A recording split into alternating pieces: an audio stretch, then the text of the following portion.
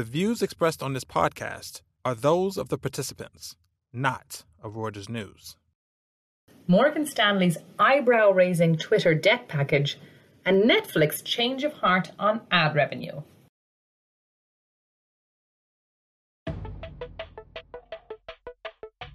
Welcome back to the Viewsroom. I'm your host, Amy Donlan, a columnist at Breaking Views, coming to you from the suburbs of London. Well, it looks like he's nearly done it. Elon Musk has convinced the Twitter board to accept his $44 billion takeover offer. This is no doubt related to a $47 billion financing package that the CEO of Tesla has managed to gather up. Morgan Stanley, Barclays, Bank of America and others designed funding worth $13 billion as well as a $12.5 billion margin loan secured against Tesla stock. It's a big bet given Twitter delivered a mere $1.5 billion EBITDA last year. Meanwhile, Netflix is in experimentation mode. Reed Hastings, co-CEO of the streaming site, said last week that he was open to creating a cheaper subscription model that would include advertising to counter a drop-off in membership. The big question is, how will he manage to do that without cannibalising his core subscription model? First, I speak to columnist Liam Proud in London about Elon Musk's audacious financing for his Twitter bid. Next, I chat to Jennifer Saba in New York about Netflix change of heart on tweaking its subscription model.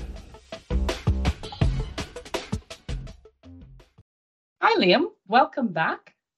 Great to talk to you today. You've got a very interesting view on the bankers involved in pulling together the financing for this big Twitter deal that Elon Musk is pulling together. So I particularly loved the start of your piece. It says, have Morgan Stanley bankers inhaled some of Elon Musk's favourite herb?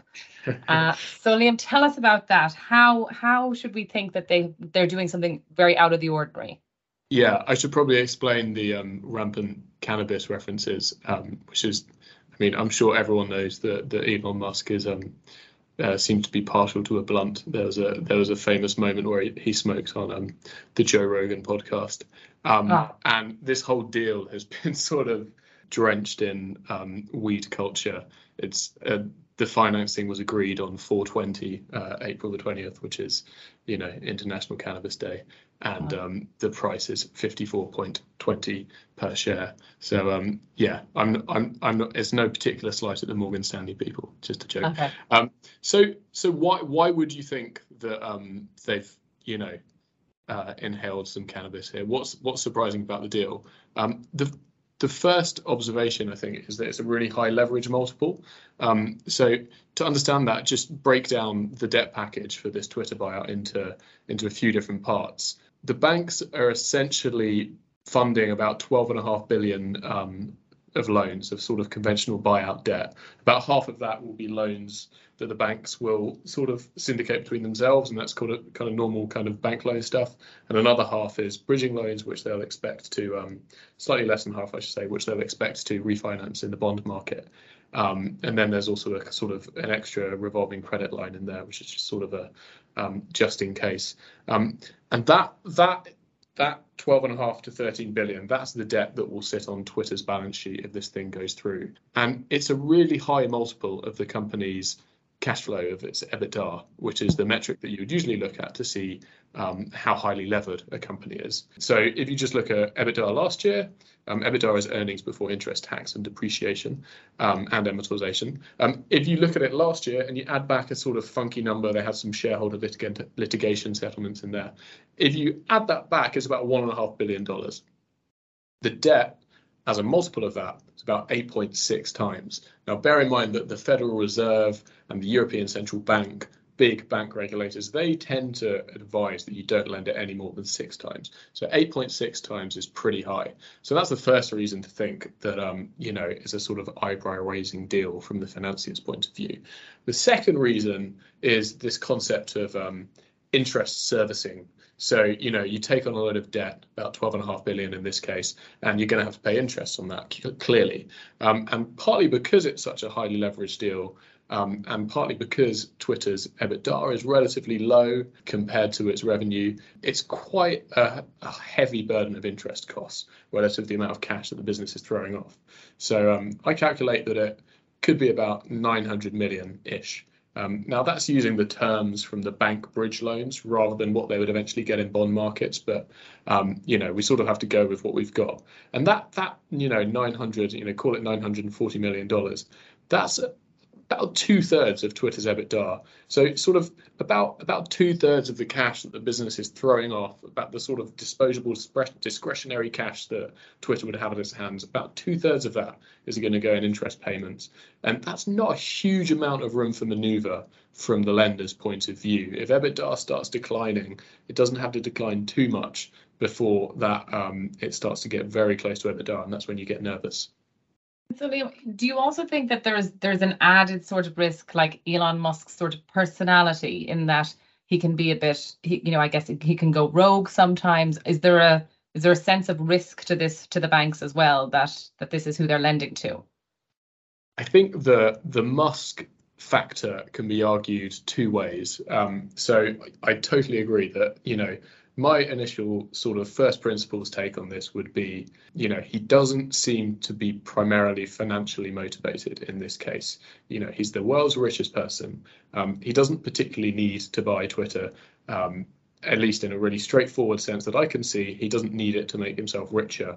Maybe you can argue he's playing some kind of three-dimensional chess game here, and Twitter is an integral part of somehow raising the value of his other stocks. You have seen people make that argument, but just in really simple terms, he doesn't seem to want to run it in order to make tons of cash, in order to make Twitter throw off tons of cash. So that's definitely a risk if you're a lender, because you tend to want people who are motivated to increase cash flow and make it more likely that they'll be able to pay you back because you've lent them so much money. Now, you might argue that if you're Musk's banker, he seems to be trying to syndicate some of the equity, i.e. bring in some co-investors. There's been some reporting around that. We haven't really seen anything concrete on it, but that might make you think, okay, it's not just him buying it for sort of personal kind of symbolic reasons. Some other people think that he's going to make some money. So, maybe we're going to be okay. I think there's a problem with that argument.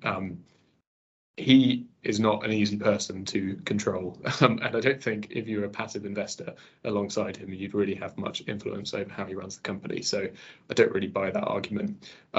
So you have to then ask yourself, what is the reason that you would lend at such an optically high leverage multiple, given those risks? And just to underline again, one of the key risks here is that he has indicated that he sees the basic business model of Twitter, which is, revenue, almost all of its, which is advertising, almost all of its revenue comes from advertising. He doesn't seem to think that that's particularly where they should be focusing, which does rather raise the question of, how it's going to grow under his ownership. There are various options, which maybe we can talk about, but you do have to wonder what they're thinking here. And I think we can offer a few different answers. So one reason the banks might feel a little bit more comfortable lending to someone like Musk, even if he doesn't seem financially motivated primarily, is, well, he's got a lot of skin in the game. He is going to personally put up about 21 billion, according to one of his security filings. That's the equity contribution. And there's another 12.5 billion margin loan, which he's borrowing from Morgan Stanley and other banks, secured against his Tesla stock. So effectively, that's money that he's also on the hook for. So if you add them together, it's almost $34 billion of skin in the game for Musk. So he is very keenly aware, presumably, that he doesn't just want to vaporize $34 billion of his personal net worth. It's meaningful even for a man of his means. So you might say, okay, he's got enough skin in the game for us to feel okay. And once that argument falls into place, you can say, well, hey, maybe he will get EBITDA growing. And if that's the case, then you could see the leverage multiple come down really quickly.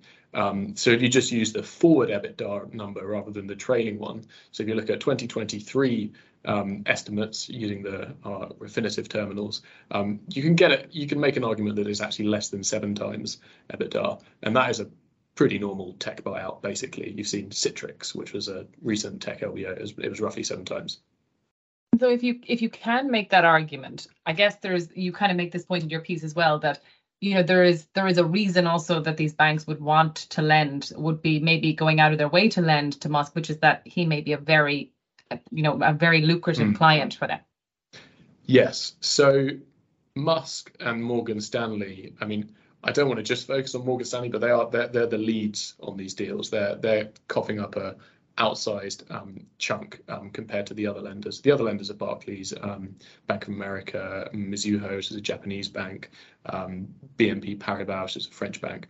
But just take Morgan Stanley for a second.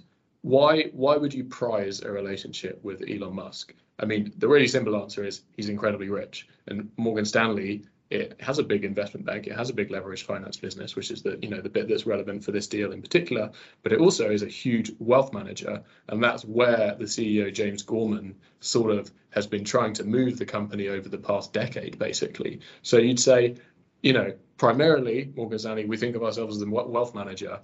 It's probably pretty important to keep the world's richest person, the world's wealthiest person, in high spirits, so to speak. So I think helping him do something that he wants to do, while also sort of collaring him with some self-interest, with so much skin in the game, you could start to make it actually look a little bit more sensible. Now, what would be the returns? How would you make money off this relationship? I mean, they go back a long way, Musk and Morgan Stanley. The guy who runs Elon Musk's family office, the vehicle that manages his wealth, he's a former Morgan Stanley banker himself. Musk, according to news reports, has used Morgan Stanley for mortgages in the past, very big mortgages, actually. So he's, you'll never get a bank to admit that someone's a client, but it would seem extremely surprising if he wasn't a Morgan Stanley wealth management private banking client in some form or other. So keeping him happy would maybe get you some future business with him, and that's a really important business for Morgan Stanley. And then just finally, he has other companies as well. So if you step outside of private banking, if you step outside of the wealth management business, you say, okay, great, we can keep Musk happy. Maybe he'll take out some more margin loans in the future. He loves margin loans, and that we can make some money there in wealth management. But maybe we'll also get a place next time Tesla raises money, a $1 trillion company, more or less, or it wasn't until recently.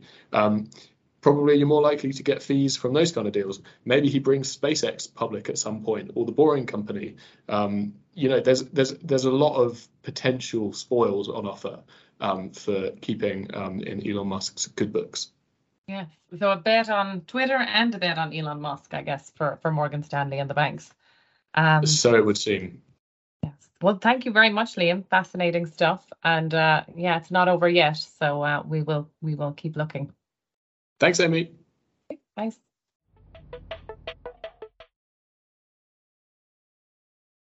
Netflix, the company that may have helped you keep sane during lockdowns, is going through a rough patch. My colleague Jen Saba is here to talk us through it. So Jen, Netflix is finally seeing its subscriber numbers fall, and it's leading to a bit of a rethink on strategy. Can you tell us a little bit about that? Yeah, so just to kind of explain what happened, Netflix lost 200,000 subscribers in the first quarter. And this is their first loss since maybe a decade. So it's kind of shocking because they've been growing for so long, and during the pandemic, they had so many subscribers, like they had record numbers of subscribers. So it's a complete turnaround and a complete flip. So for years, Netflix has been very focused on their model, which is subscription. It's only a subscription model, and they have basically said they didn't want to have anything to do with advertising. They kept batting that away. And now they've had a change of heart, and they are considering allowing advertising on the platform, which would help them lower the cost of the subscription. So basically the idea is that they would have ads and you would pay a smaller amount of money on a monthly fee, or you could just pay, your monthly fee without any ads. So that's kind of the idea. So that what you were talking about, them losing these subscribers, is that part of like a bigger sort of war between the big streaming companies? So Disney Plus, as in they're all kind of vying for subscribers. Are they losing? Do you get the impression they're losing to that sort of issue? I mean, I know myself, even I have a Netflix, I have young kids, so I have also Disney Plus. And I always thought actually the one that would sort of, if I had to choose, I'd probably choose Netflix because it's been around longer and I just kind of know it. But yeah, I'm just kind of curious. Yeah, so definitely the competition is really, it's intensified. Disney Plus is definitely part of it. HBO Max is part of it. Apple and Amazon, they've been, tinkering on the margins in this area, but they have real money behind them. So yeah, that is definitely a factor. The other factor is, I do believe them to a point where it's just an economic issue right now. So I think inflation is playing a role. I think people are a lot more cost conscious. I think the war in Ukraine is certainly, a reason. I mean, a lot of the loss for the subscribers was Russian users. So, I think all these things are playing out. But, the longer term, this is the way people are going to watch television. I mean, no one's going to go back to watching linear TV, certainly since when I was growing up, when there were only 3 networks in the United States and you had to run to the TV at 7:00 to watch something.